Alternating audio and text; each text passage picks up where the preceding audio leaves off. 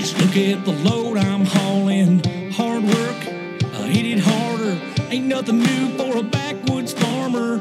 Sun up to sundown, backing up traffic all the way to town. Camo hat and a farmer's tan, 'cause I'm a working man. Welcome to Fastline Fast Track, presented by Fastline Media Group, your innovative consumer resource and marketing partner of choice for the evolving agricultural community.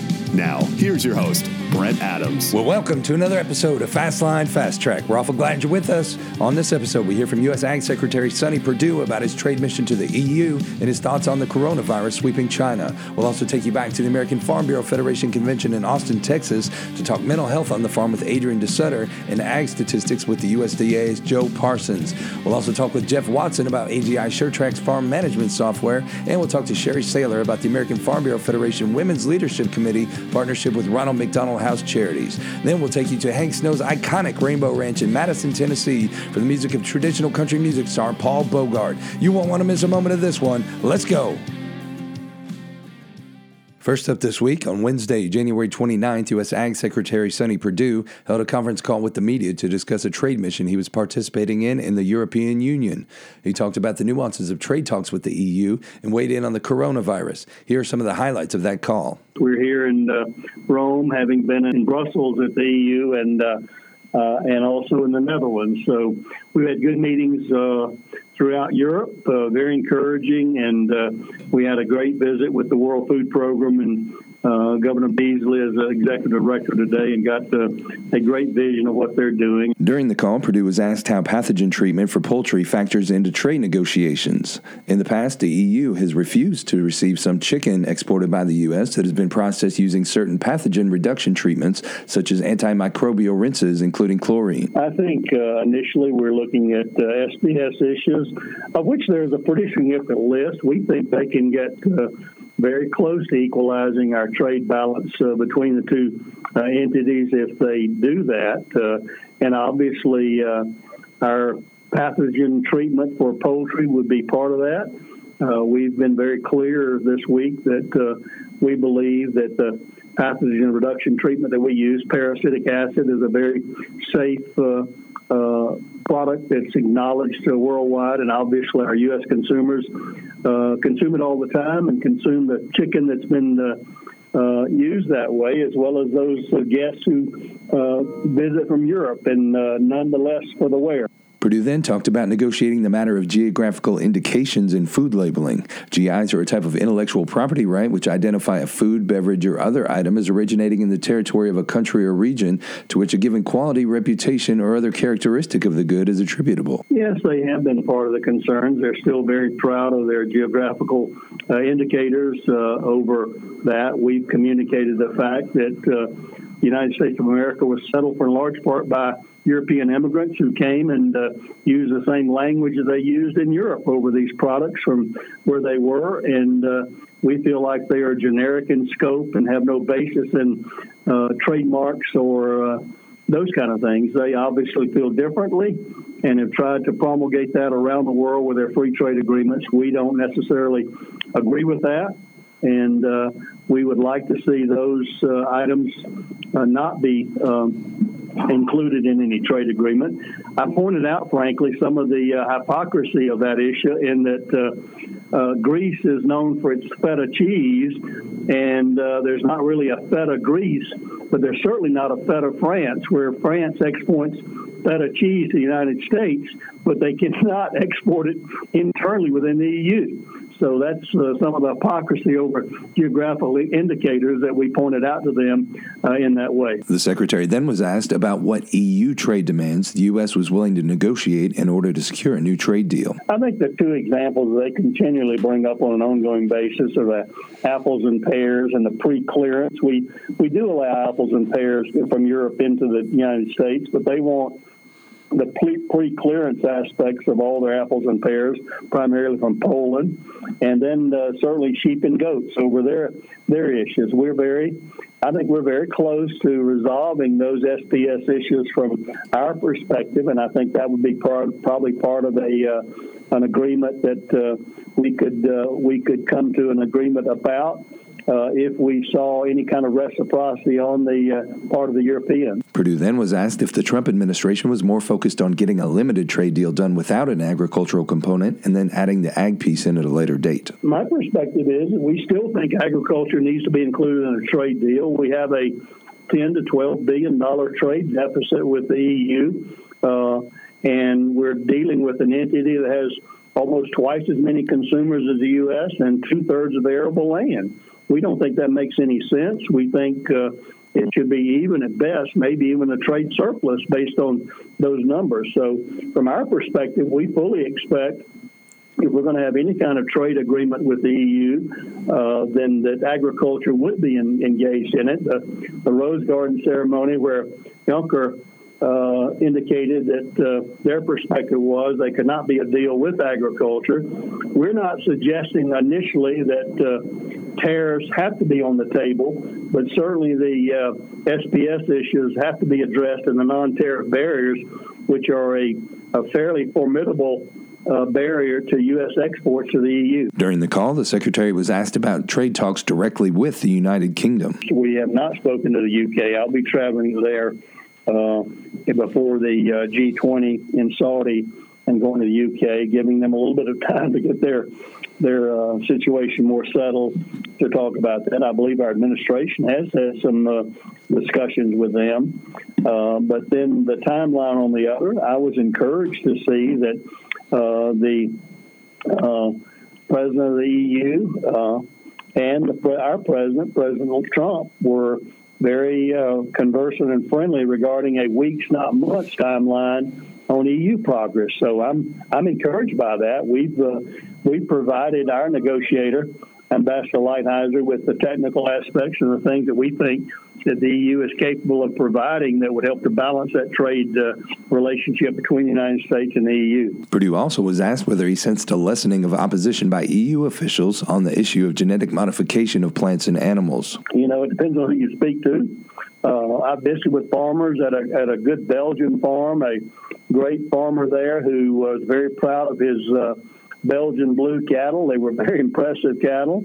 I met with him and some of his colleagues, and that evening we had dinner with some of the farm cooperative groups from around Europe, and they're very concerned about their livelihood. I talked to them about that we as a United States agree in sustainability, both in the environment, both in our social sustainability of the affordability and the availability of food for everyone. But there was also a third leg of that stool, which is economic sustainability.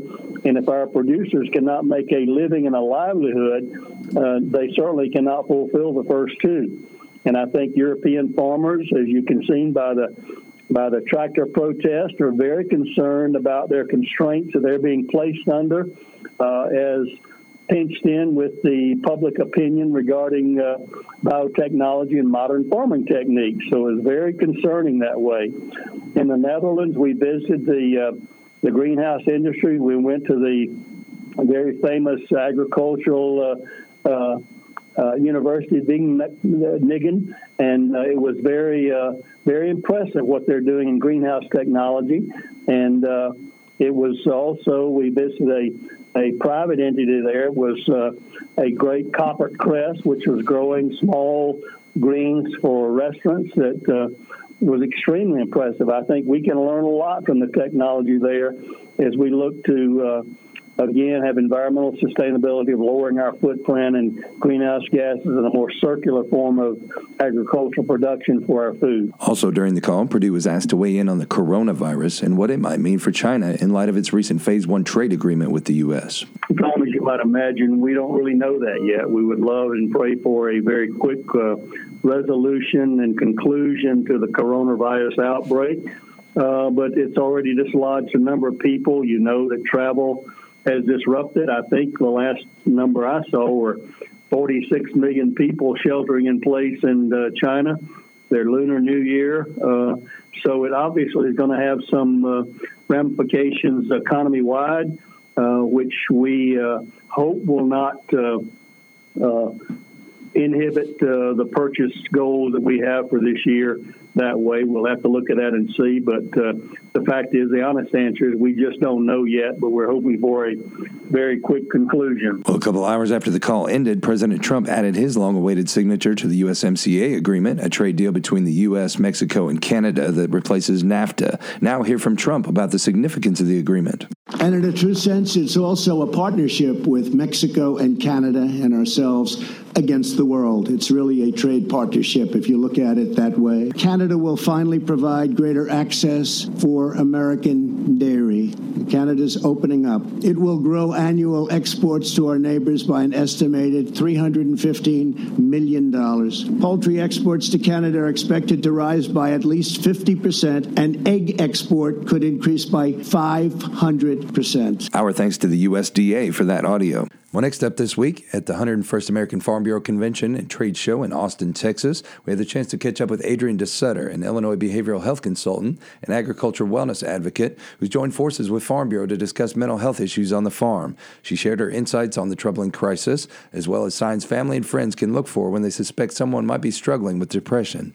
Adrienne, welcome into Fastline Fast Track. Thank you very much. It's a pleasure to be here. So you're coming at this from a perspective of not only being a mental health professional, but also being a farmer. Absolutely. I wasn't raised on a farm, but I met my now husband about 8 years ago, who is a fourth generation corn and soybean farmer in Illinois. And so, they say that when you marry the farmer, you marry the farm, and that's absolutely been the case in my position. But I'm actually a trained counselor. I was a school counselor for 6 years and have a degree in education in that. So got a little bit of background in both the mental health side of things and also the agricultural life. And in the news conference today, Scott Vanderwall, who is the vice president of Farm Bureau, also a farmer in South Dakota, spoke about the self-esteem and self-worth of a farmer is tied so much to some of the same things that make them great, but also can come as a detriment. Absolutely. There are several personality traits among farmers. And, everyone's different, obviously, but in general, the things that make us good farmers sometimes stand in the way of our mental wellness. For example, farmers are very self-reliant.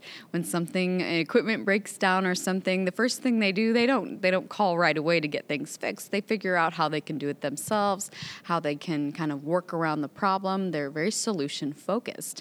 So that self-reliance is something that is an excellent trait among farmers.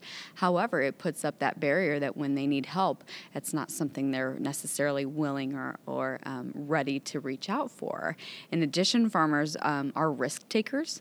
And again, the best farmers are the best risk takers, but at the same time, if you make a wrong decision, even when it's beyond your control, how that outcome comes, that's something that can really cause a lot of stress to you and even puts us into a state of depression at times. So farmers are very perseverant, very ambitious, very hardworking. They want to push through things and push through issues, but at the same time, there's a point where we have to stop or we have to slow down and we have to realize that we're not invincible and, we don't have to do everything ourselves. It seems like a great many of them are very introspective and of very few words.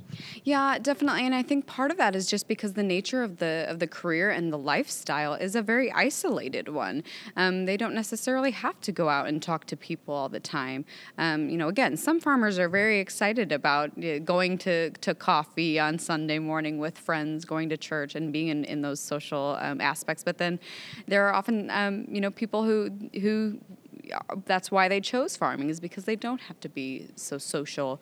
Again, maybe they don't have that comfortability reaching out and expressing how they feel about something or expressing the stresses that are going on. We've brought them up a number of times here on the program, but I want to make sure that we reiterate them. If folks are listening to this, what are some of the signs that they should be looking for? Sure. And unfortunately, there is not a magic formula. That's really the thing we have to remember, is that we can list off all sorts of signs, but the biggest thing we do is follow our gut and notice those changes in someone's typical behavior. So if someone typically, if you notice that someone is suddenly coming to the farm looking very disheveled, and that's not the way that they typically appear, that's something that you want to take note of. If you notice that someone's farmstead or livestock look, again, more disheveled than normal, something that you want to think about maybe reaching out. At home, you can see changes in, eating habits or sleeping habits. Certainly in mood, we see oftentimes in stressed men irritability and anger.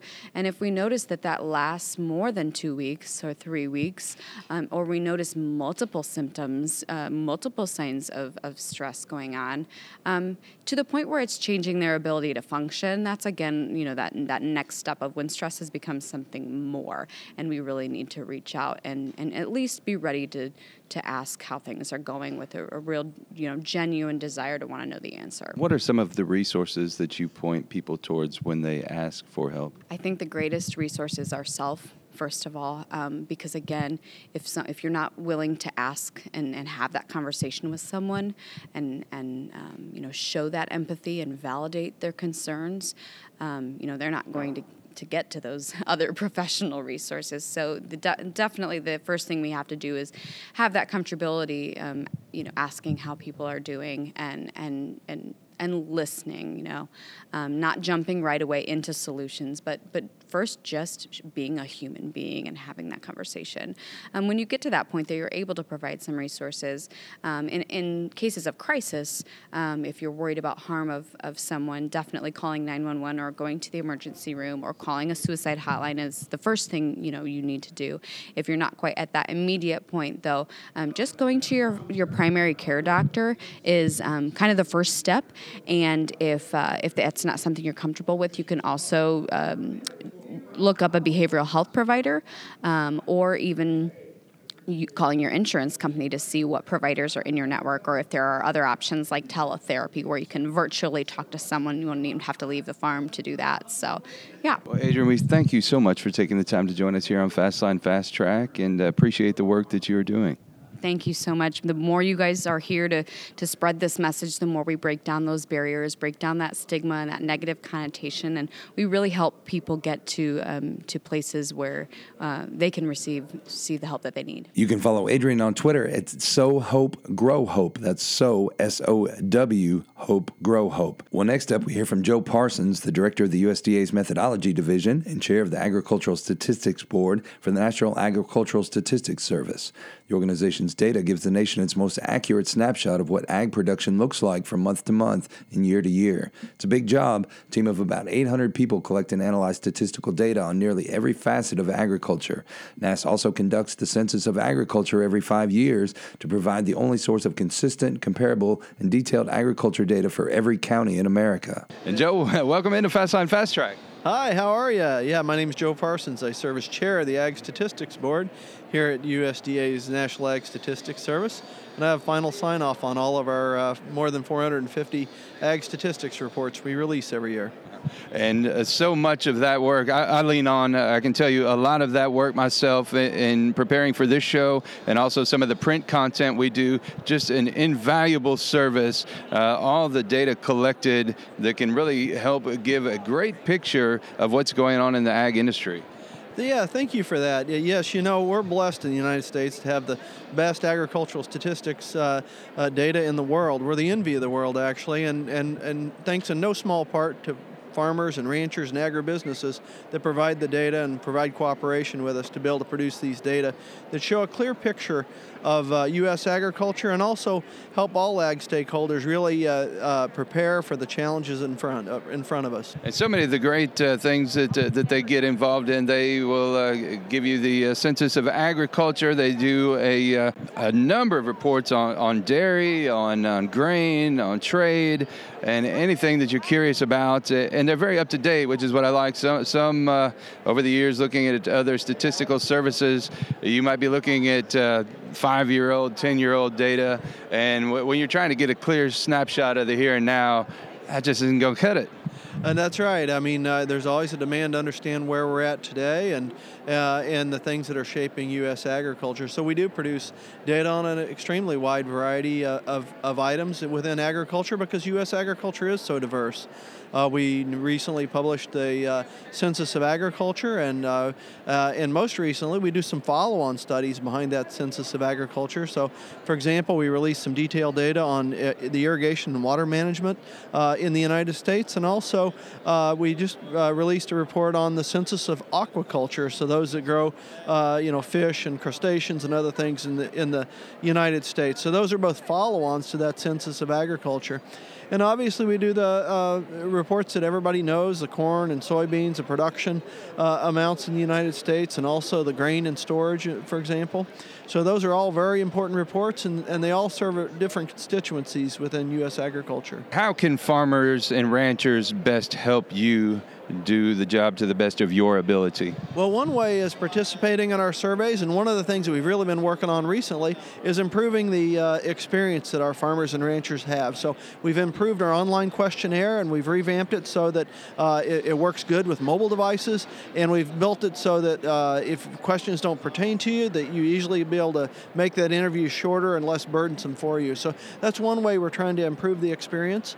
We've also been improving our website so that it's easier to find data out on it, and also when we have really high demand reports, we've worked hard to increase the capacity so that our website works very efficiently and fast for all that come to it when there's large data needs. When you start to look at the analytics, what are some of the most popular studies and surveys that folks are looking for?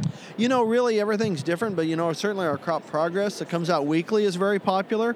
Our Census of Agriculture, if you're looking sort of how the changing structure of U.S. agriculture down to the national, state, and county level is really important. And obviously our crop production and livestock reports that are really topical and help folks understand where the market is and sort of what the supply situation is for U.S. agriculture are all very popular products. Well, if you are a data geek like I am, make sure you go check out their website. Where can they find you? www.nas.usda.gov. And just great. You'll find yourself getting on there and just start poking around in some of the different categories, and you can lose a lot of time pretty quickly just delving into some of those numbers because they're absolutely fascinating and give a great snapshot of where we are in this country in terms of agricultural production and exports and imports and so forth. So make sure you go check them out. And Joe, we sure appreciate you taking the time to join us on Fastline Fast Track. Absolutely, and thanks to the farmers and ranchers out there that work with us to produce these great data. While at the Farm Bureau Trade Show, we had the opportunity to stop by and chat with AGI District Sales Representative Jeff Wilson about his company's AGI SureTrack, powerful cloud-based software that helps farmers manage every facet of their operation, with complete farm sensors to farm management with grain analysis and even a grain exchange sales tool. The seed-to-plate approach is helping revolutionize efficiency and increase profitability on the farm. Jeff, welcome into Fastline Fast Track. Thank you, Brent. So tell me a bit about SureTrack. This is cloud-based software, very intuitive stuff, easy for the farmer to use. Give us an example of how this is working for farmers today. Yeah, that's a good point. Brent, one thing that I've found with the SureTrack, of course, SureTrack, when you talk to farmers and you mention to them technology or computers, they have a tendency to shy away. And you mentioned it just earlier that it's important to understand that it's very user-friendly. It gives the farmer the ability to trace and track their seed selections. And so we start with YieldFax, and YieldFax is giving them the opportunity to select the right seed based on what they're trying to accomplish, whether they're growing for yield or purpose. And we're seeing a big shift in the industry now where producers are asking for specific characteristics in seed. And so this gives the farmers the ability to kind of be in the driver's seat of what they're trying to do and market their own grain. So we have Market Manager. There's another platform area within SureTrack Farm that gives those farmers that added assurance that they're going to be able to market the best price they possibly can and not necessarily get just a commodity price for their grain. It's important that these farmers understand that why can't they make the money on their hard work and building quality seed. That's an important aspect of it. And of course we roll into to bin manager, which also gives that farmer the option to control fans, only run in air when it's productive air, and that alone can save a farmer 30 to 40% of their airflow or their fan usage by controlling and using the only right type of air. And it brings quality. Farmers spend a lot of hard work and time in the field planting these seeds to only let them sit in a bin, and that's their finished work. So why not put an eye on it and be specific with what they're trying to accomplish? And we're seeing a big shift in the industry today with that. And so from there, where does it go? Yeah, so from there, that's when we use our market manager. Our market manager allows that farmer to select their zip code and find the markets within their area. And of course, that's our job too. We have a strategic division of SureTrack that helps to develop side markets, basically, going to producers and asking those guys, what is it worth to you to bring you the good quality grain that you're looking for? So instead of shifting through grain carts of corn just to get one selection of what they're asking for, they can put in there what they're looking for and look for the farmers out there that have it and directly market to those farmers. So if folks want to know more about AGI SureTrack, where can they go to learn more? Yeah, so go to AGISureTrack.com and you can log on there. You can also call the office at 855-293-5607, and they'll get you in touch with the right representative for that area. Okay, well, we sure appreciate you taking the time, Jeff, to join us here on Fastline Fast Track. Make sure you go check out that website and check out AGI SureTrack. We've been talking with Jeff Watson with AGI. Thank you, Brent. One of the neat aspects of the Farm Bureau Trade Show was the showcase of some of the innovative local Farm Bureau groups from around the country. As I was walking by, the showcase of the impactful work being done by the Belmont County, Ohio Farm Bureau caught my attention. They pack meals for food insecure school children in their county, and Devin Kane was kind enough to tell us more about the program. I hope it's something that will inspire more farmers and ranchers and their families to take action in their own communities. If you could, Devin, tell us a bit about what you're doing here. Yeah, what we did is we contacted all the schools in our county and found out there was 4 schools in our county that had the backpack program with a need of 260 backpacks packaged each week. So we went out through the county, face-to-face, mailed letters out, talked to businesses, got money donations. We set a goal of $40,000, ended up getting $45,000. So then I contacted the outreach program and told them we had $45,000 to spend, and they had 7 meals that we could try. They sent all 7 meals to us. The board tried all 7 meals, and then we picked 3 that we thought the kids would like best.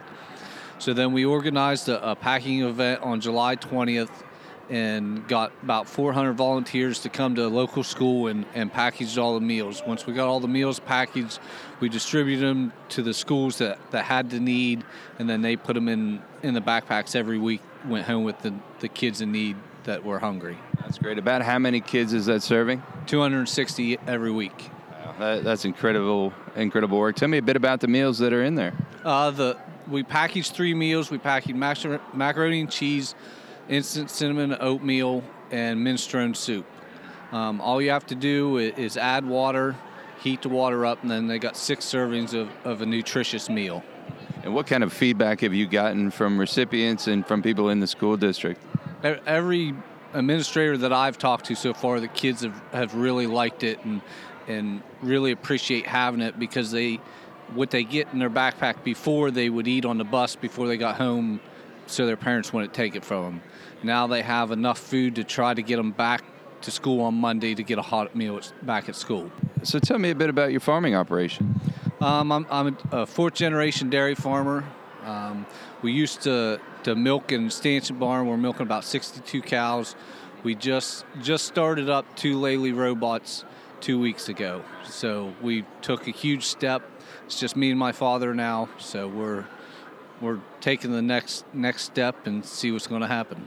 So with initiatives like the backpack packing program, tell me why you feel like it's so important for farmers and ranchers to get involved in their community. I think it just need to get the awareness out there and get the community to see what needs we have in our community and keep the good, nutritious products coming in that the farmers and ranchers are planting and growing for nutritious meals.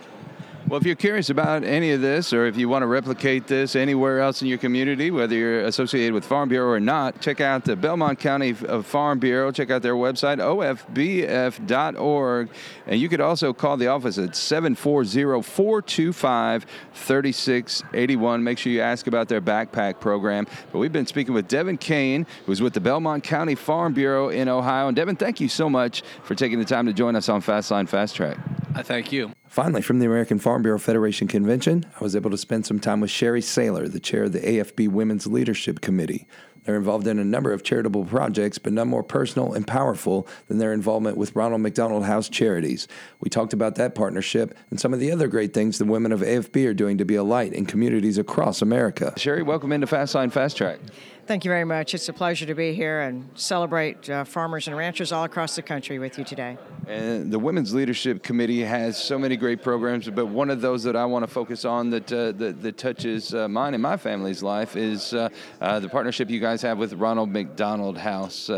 We have a daughter with some medical challenges that has had to have a number of surgeries during her lifetime through Cincinnati Children's Hospital, and we didn't really know a whole lot about the Ronald McDonald House, other than that's where you throw some of your loose change when you're at McDonald's, and you don't really grasp what it means to you until you're in the thick of a situation and you find yourself in really extended hospital stays, away from home, not really knowing what to do. And you guys have stepped in to provide some support for Ronald McDonald House. Tell us a bit about what that looks like.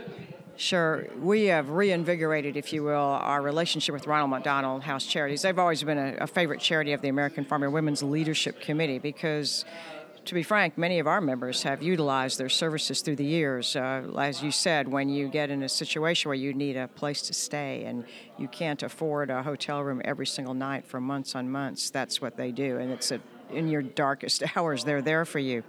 So our challenge this year was to come up with a amount of money that we could donate to them to celebrate the 100th anniversary of the American Farm Bureau. So we came up with $100,000, and we put that out to our membership across the country, and they responded in a magnificent way. And just through donations, we raised $237,000. So we doubled our goal. And this is not just a one-time event. We are going to keep doing this every year. Whether we can sustain that level, I'm not sure, but we're going to continue to support what they do. And we not only give them money, we give them food. The folks have to eat when they're there. So we've gone in and actually created meals for them, left food for them, bought food for them. We give them books, ag-accurate books, so we promote agriculture while we're there. And it's been a really great partnership. Many of our members, as I said, have utilized this charity, and we will continue to maintain that relationship with them. So tell us about some of the other projects that you guys are working on for 2020. Yeah, one of the things we're doing is we do something called Communications Boot Camp. We bring 15 women in twice a year to Washington, D.C., and they're put through an intensive boot camp in communications through media training, through public speaking, through advocating at the State House or at the local level, State House, and at the national level. So they go through this about a 4-day training with some really expert people in the field, and then they go out and spread the message of agriculture. The focus of our committee is leadership training of women, giving them their voice, giving them confidence to go out and speak. And that's one of the ways we do it. So Communications Boot Camp is a great thing. It's open to any Farm Bureau woman in the country, and they can apply. And we hold it in June and then again in October. We're also going to be in D.C. for National Ag Day this year. And we're going to do a women's fly-in, and we're going to bring all of our women in, hit the hill, talk about all the issues that are going on politically that affect farmers and ranchers, as well as support National Ag Day, where we bring attention to how important food is in this country.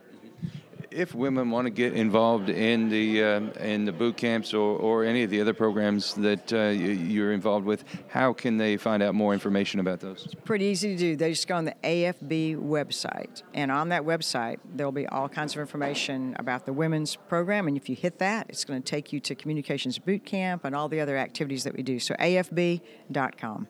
Excellent. Well, Sherry, we thank you so much for all the work that you're doing, and on behalf of all the families who are actively using Ronald McDonald or have used it, we thank you so much for that. Thank you very much, and I'm so glad that it was able to help your family and all the other families that are across this country who need that. So it's a wonderful thing. We all need to be involved. And now we take you to Hank Snow's iconic Rainbow Ranch in Madison, Tennessee for the music of Paul Bogart, presented by the Ernest Tubb Record Shop, 417 Broadway in downtown Nashville, Tennessee. Paul not only plays traditional country music the way it was meant to be played, he's also a two-time American Quarter Horse Association team roping world champion. He's got a great story to tell and some great music for you as well. Can't wait for you to hear it all right now. Paul, welcome into Fastline Fast Track. Yeah, thank you. Good to be here. Yeah, trying to bring anything with a Western vibe in and make it commercially viable, not an easy thing these days. You know, I'll agree with that. I'll agree. But it's the cool thing about doing what I'm doing. So I say that my music kind of fits under a cowboy hat, but there's still a huge demographic that crave that music, and you're reaching out to those folks, and so I appreciate this podcast and what you guys are doing. But yeah, there's still definitely an audience for my style of country music. Yeah, I love it, man. It's great stuff. And to me, it's what country music should be all about. It's what I grew up on, and I may be a little bit biased, but me too. man, I think it's great. And Paul has had cuts recorded by, think about this, Porter Wagner, Wade Hayes, Roger Krieger, Kevin Fowler, and most recently, only one of two outside cuts on the great songwriter Red Stigl's new record, Hats Off to the Cowboy. And man, if you think about Red, he just had a statue erected in the Stockyards in Fort Worth a couple months ago. That's a huge honor. What about that, man? How cool is that? Man, just an incredible guy. And this is where I got to put in a shameless plug. Now we got to get one of our guy, Ernest Tubb, in there.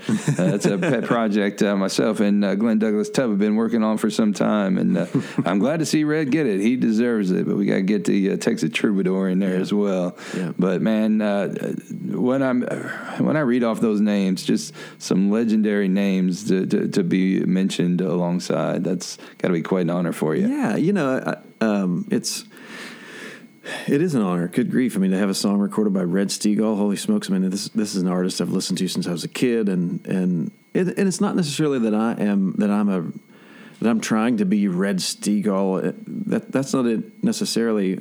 Because his style of music is different than mine. It's his thing. Sure. But it was an honor. I wrote this song with Trent Willman and Shane Miner, who are team roping buddies of mine and riders here in Nashville. And the song was pitched to Red, and the fact that he recorded it was just, it's like, wow, holy smokes. So, and I got to listen to the record. The full-length record is great. Hats Off to the Cowboys is the record, and it was just fabulous. I think my song was second or third one on the record, but pretty exciting day for sure. So you brought up team roping. You are originally from Northeast Oklahoma, and roping and that way of life has played a huge part in your life. Yeah, so I'm one of three kids. I have an older sister and a younger brother, and we grew up on a small ranch in Oologah, Oklahoma, northeast of Tulsa. And my dad, when I was just a little kid, he was raising purebred Angus cows and running a cow-calf operation, and then had a big sale and kind of got out of the cow deal. And right after that sale, we started team roping when I was probably, I don't know, 8 or 9, and he used to team rope and rope calves when he was in high school, and it was like this is something that me and my boys can do, and it kind of stuck with me. My brother ropes, and he can rope, but it's been a long time since he's thrown a leg over a horse. But for me, it stuck. I rope. Matter of fact, over the Christmas holiday, we interrupted our family Christmas get-togethers once again for like the 28th time to rope in this same event in Tulsa at the Tulsa holiday circuit, and we team rope and rope calves, and Dad's 67. So it's just cool to kind of continue this thing, you know. And Dad's raising cow horse bred horses. That the idea for him is to raise these American quarter horses that are bred to go compete in the cow horse futurities. And then for me, the culls, the ones that don't make it as 3-year-olds, then I'll bring them to Tennessee and make team roping horses out of them or calf horses out of them. So, and it's been a neat deal. I've competed in the AQHA, the American Quarter Horse Association, for years and years since I was a kid, and so it's nice to get a super great bred cow horse and then get to rope on him, because normally he's quite an athlete. So it's working out well, and it's a neat breeding program that Dad's created, and I'm getting to continue doing the cowboy thing. So now you're being a little bit humble about it, because I understand that you're American Quarter Horse Association world champion title holder in team roping as well. The AQHA has been good to me. Like I say, Dad's raised some incredible horses that I've been fortunate to get to ride and train on and compete on. And I have their world championship show is in November each year, and I've been fortunate to finish at the top a time or 3. And this year it was great. It was super cool because a mare that I had started, this has been 10 years ago, I started her here in Tennessee, and then she's raised 3 babies, and they're all Palomino babies. And I was roping on those 3, a stud, a gelding, and a mare, and they were all yellow. And I made the finals on all 3 of those. So it was a pretty neat deal. I wound up winning 2nd and 3rd, and I think it was 9th or 10th on the other one this year. So it's been a neat run. That's fun. Truly a family affair. Yeah, sure enough. And I've got a 3-year-old son. Speaking of family affair, I've got a 3-year-old and a 1-year-old, two boys, and they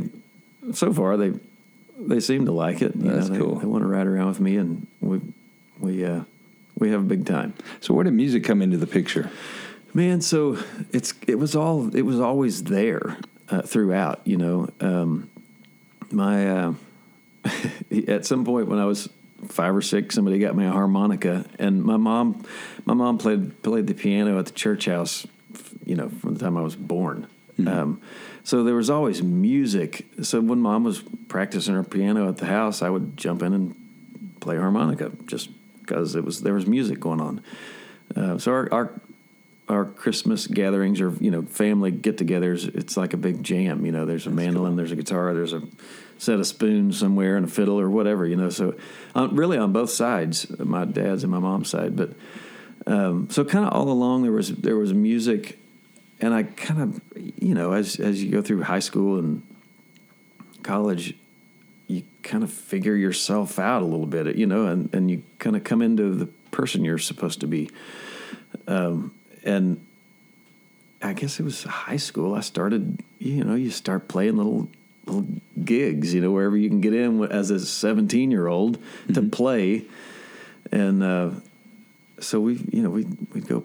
I say we. My brother was a great musician as well. He's a guitar player and a singer, and we'd just get in and go play as kids. Well, then in college, I guess that's when I decided it was like, this is something that I want to do. So when I wasn't entered in a college rodeo on a weekend, if I had the weekend off, I would try to book a show somewhere between the Red River and Kansas, and we gathered up a handful of musicians there out of Tulsa, and we'd go play on the weekends that I wasn't rodeoing. So it was always a part of life, in amongst the ranching and so forth.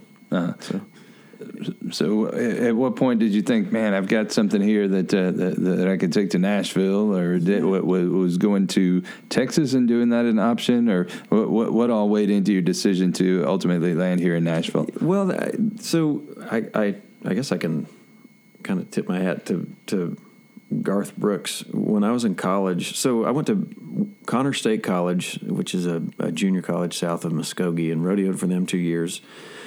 And then was recruited to a small university in Claremore, Oklahoma, Rogers State University, and they had a rodeo team. And I thought, I'll get my bachelor's degree there in Claremore. Well, everybody kind of knew, because Oologah is small town. I mean, there's a stoplight, but a small town. That's the town I grew up in, and Claremore's not 20 miles from there. But that area, everybody knew that Garth Brooks had a place right there close, within 12 miles to my folks. And it just, everybody had their Garth story. They'd run into him at the grocery store or whatever. Well, anyway, we were playing to answer your question as far as when I decided, to make this a profession, like to do this and come to town. I actually put up a flyer. I put up a bunch of flyers around the 50-mile radius for a hometown concert. It was one summer I was out of school, and I guess Garth saw it at this greasy little breakfast joint. He saw this flyer, and for more information, you could call my parents' home phone number, small town Oklahoma. And he had one of his guys call, and so that, my mom, it was summertime. Mom got the phone, and she hands it to me, and she says, the guy says, "Hey, this is Floyd. I work for Garth Brooks, and he saw your flyer, and he would like to meet you. Just wanted to see what your availability was." And I thought, this is a prank call. There's no way this is a prank call. So we ended that phone call, and then he called me back the next week and was like, have you checked your schedule? And I was like, I don't even know if this is real. But he came and picked me up the next day and took me to where everybody knew Garth lived, on Keatonville Hill. And sure enough, we went in the gate and went up the front door, and I met Garth Brooks. Wow. And like from that introduction, he's been an encouragement to me for since then. I mean, I don't bug him, but he has been an encouragement. And that was in one of our first conversations. He was like, "Man, why don't you do this? Like, why don't you get your degree, your business degree, and if you want to take this seriously, like he said, you're a great roper because you're in this area. You can go to a jackpot team roping any night of the week right here in Northeast Oklahoma. If you want to take music seriously, you got to go to Nashville." And he said, people would say you got to go to Austin or Nashville. And he said, for me, I'd go to Nashville. Mm-hmm. So that's, you wait. Those words from a guy like that are pretty heavy. Yeah. Here I am. But I guess I can attribute that to those conversations with Garth. So what year did you get to Nashville, and what has that experience been like for you since you've gotten here? Yeah. I think 06 is when I got to town. And it's what a ride. Holy smokes. I mean, good grief. There's been, it's a grind. I'll say that. But by the grace of God, here we are, however many years later, and it's making us a living. My wife, Tanya, stays home with the boys, and music is making us a living. I mean, can you imagine? Are you kidding me? It's wild to think that you can stay afloat and live a great life playing music. And I can remember that conversation with Garth, literally sitting on a tailgate, and he said the same thing. And I thought, yeah, but you make $1 bazillion doing what you do. But even still, here I am on this side of it, and I just think, holy smokes. So live shows, I sing a handful of demos, for different songwriters, and a few publishing checks. It's just like, we're doing it. That's awesome. And it has been a grind, and I wouldn't trade it. But yeah. So what's on the horizon for you here?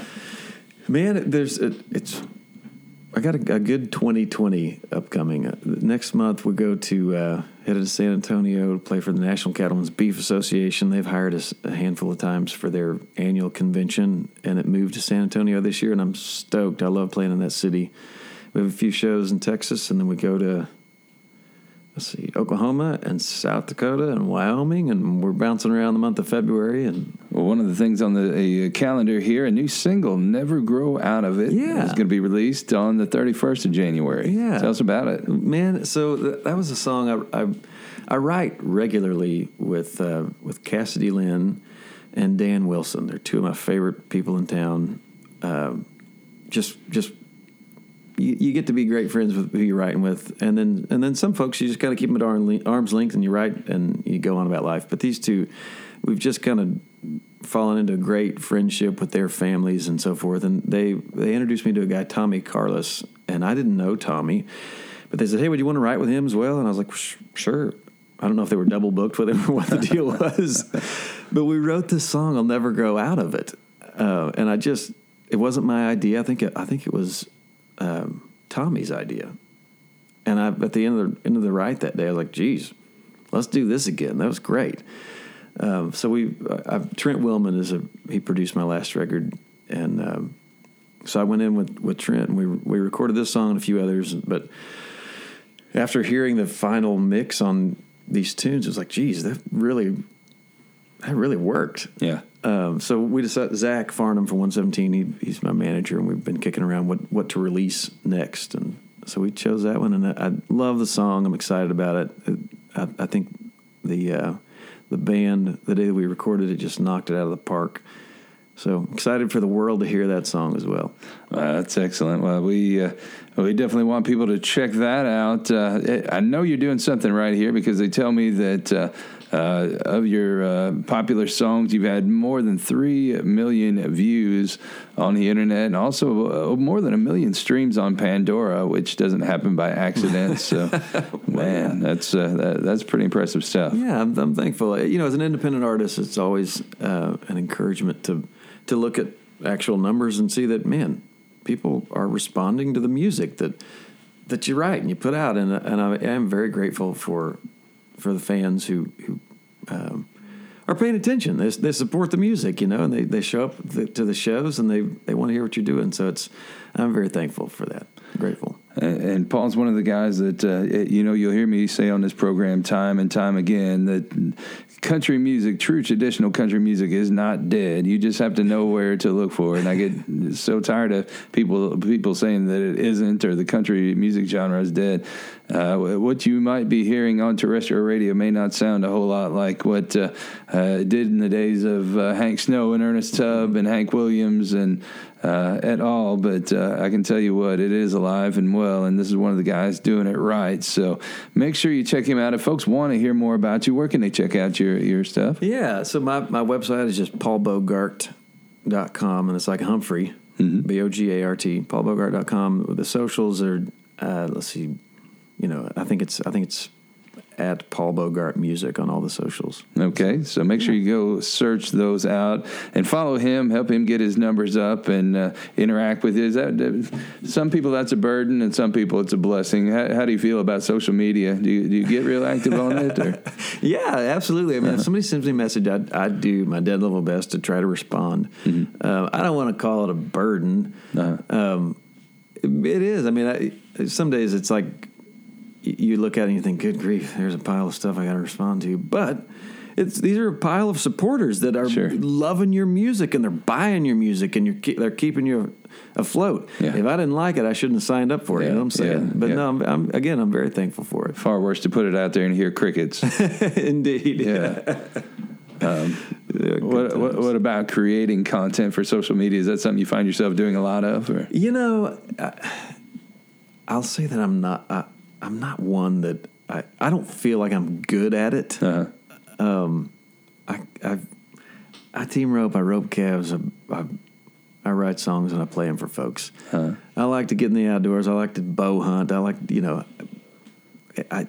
I feel like I'm a pretty regular kind of guy, and I'm not one that just takes my phone and I'm shooting selfies of my, of me doing this all the time. And so I will say it is I'm learning to be better at it because I need to be better at it. So Zach Farnham, the manager, he will lovingly. I don't want to. Well, how do you say it? He'll encourage me to encourage you. Yeah, he'll encourage me to do some more of that stuff. So it is helpful, and it's good. I mean, we live in. It's 2020. We got to do it. Yeah, so it's good. For sure. Well, I tell you what, Paul, we really appreciate you taking the time to join us here. Yeah, my pleasure. Thank you. I hope everybody will go check out your socials, your website, download his music. Don't just stream it. Go buy some of it so he can keep those kids fed and keep the horses fed and everything else. Right. He needs that, and all these artists need your support. So go out and support them because they're the ones out there doing it right. So again, Paul, thank you. We're going to go ahead and get you mic'd up, and we're going to let you guys hear some of the music of Paul Bogart. You bet.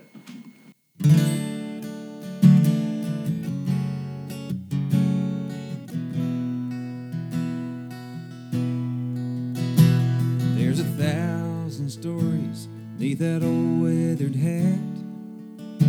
He's got more lines and creases than a Texas road map. He stares through the smoke of a hand-rolled cigarette and thinks about the good old days when it was cattle, not concrete, that covered these hills. When your word was your contract and you shook on the deal. When a man got ahead with hard work and iron will, he can't believe how much has changed. He never had nothing he didn't sweat or bleed for. When life gave him lightning, he rode out the storm, tough as nails and headstrong.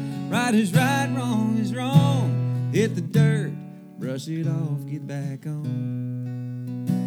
God bless him, and God help us all when the cowboys are gone.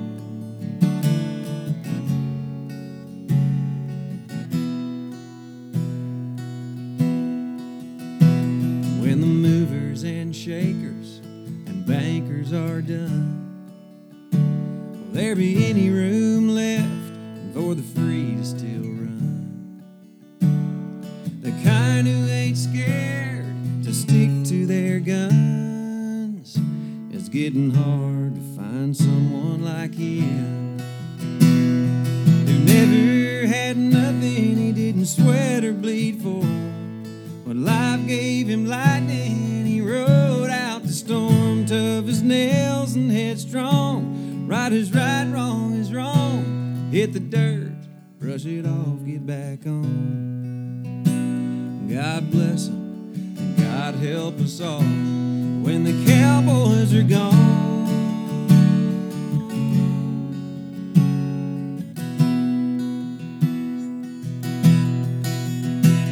My knees hit the floor before I go to bed to thank the good Lord there's a few of us left who never had nothing we didn't sweat or bleed for. When life gives us lightning, we ride out the storm, tough as nails and headstrong. Right is right, wrong is wrong. Here's to those who keep riding on. God bless them, and God help us all when the cowboys are gone.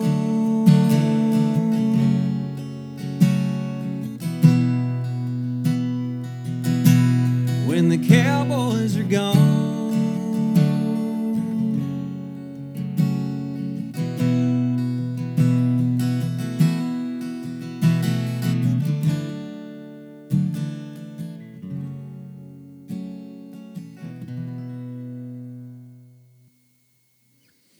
There you are. I'll play you a song I wrote about the gentleman who built my very first custom-made team rope and saddle. When I was just a kid, I mentioned it earlier, my dad and I team roped. Well, we still get to rope together, thankfully. But he and I had won a couple trophy saddles, and we decided that the trophy saddles we had won didn't fit our horses all that well. So Dad thought, well, why don't we sell these maybe a little cheaper made saddles, sell a couple of them, and we'll have somebody build us a custom-made nice one that'll fit the horse that I'm riding and fit you. So he took me over to Mr. Claude Thomas's house, his saddle shop out behind his house there, and we hauled my little gray horse over to Claude's place the little horse I was riding at the time, and he put several saddle trees up on Smoke's back. And we picked a tree that would fit him the best, and then he got my measurements, and he went to work building my saddle. So I'd go over to Claude's shop once a week for a couple months there while he was working on my building this saddle, and I'd listen to him tell cowboy stories, and it was like going to the movies. So when he finished this beautiful, fully tooled saddle, he hands it to me. He says, "Enjoy the ride." So as a songwriter, I wrote this song, and I played it for his family the day that we buried him. It's called "Enjoy the Ride."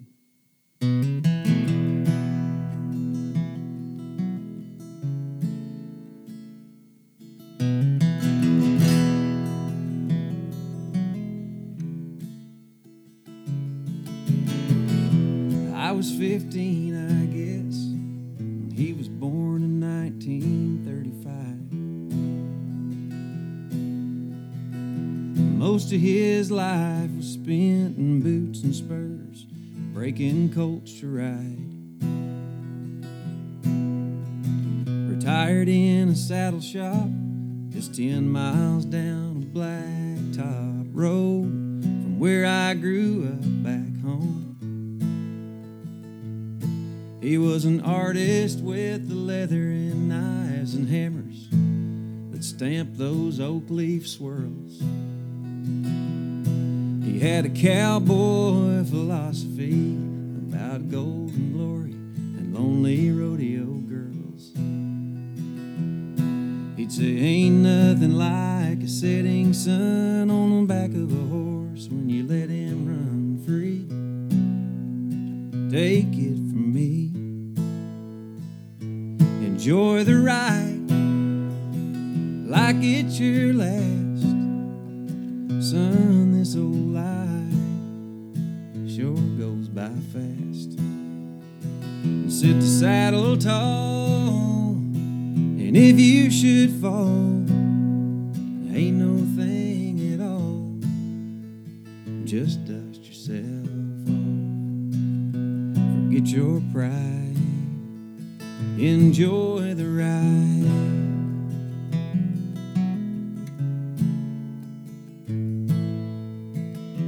The doctors gave him 6 months, and that was 5 long years ago. But he was tougher than dirt, and it was just like him to not let anybody know.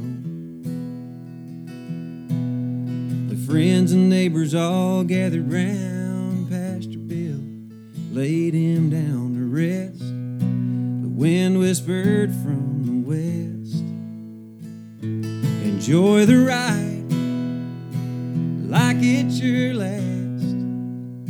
Son, this old life sure goes by fast. Sit the saddle tall, and if you should fall, ain't no thing at all. Just dust yourself off. Forget your pride. Enjoy the ride.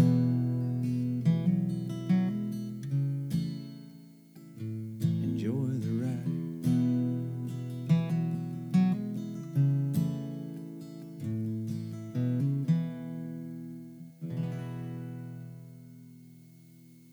So this is my my latest single. Release date on this is January 31st. It's a song called I'll Never Grow Out of It.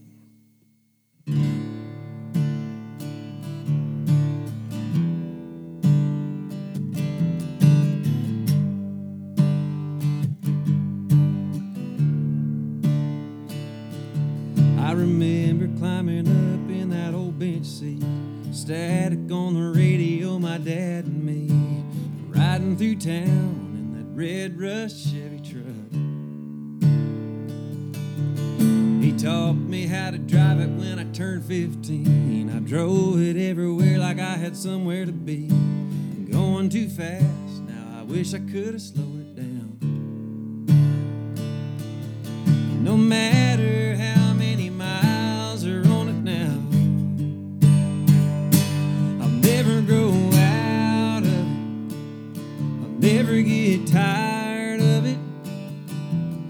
It's always gonna be everything I'll ever need.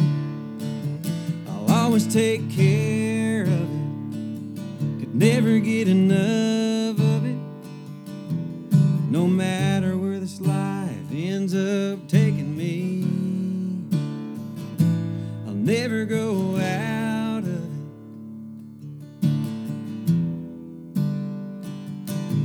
It's a better not blink or you'll miss it town on a map dot with nothing but miles around, where everyone knows everything going on. As some folks, they just can't wait to get gone, but I'll never go out of it, I'll never get tired of it. It's always gonna be everything I'll ever need. I'll always take care of it, could never get enough of it. And no matter where this life ends up taking me, I'll never go out of it.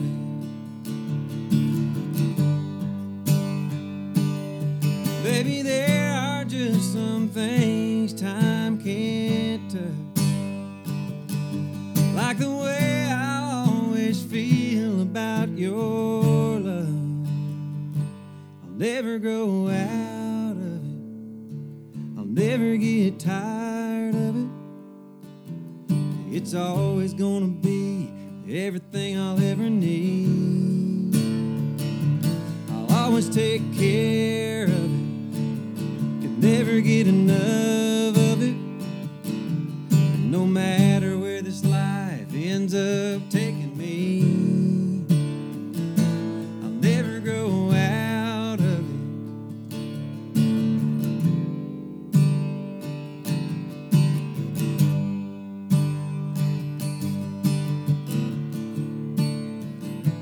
I'll never go out of it.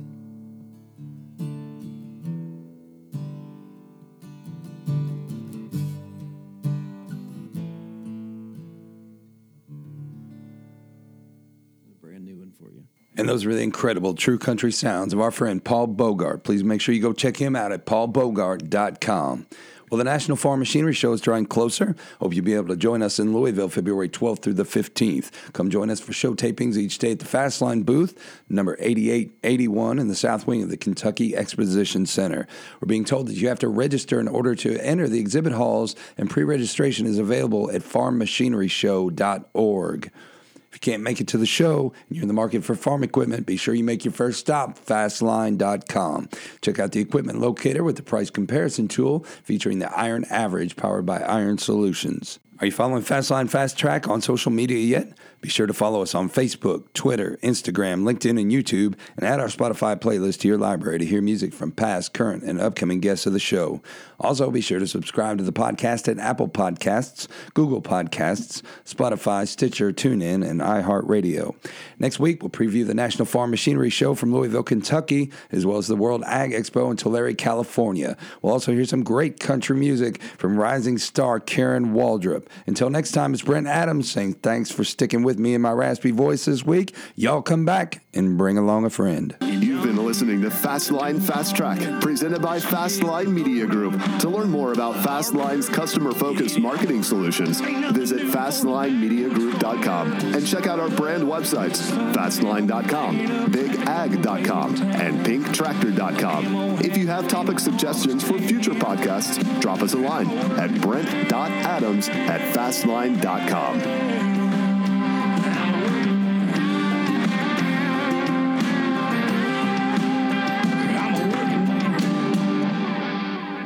Something like that.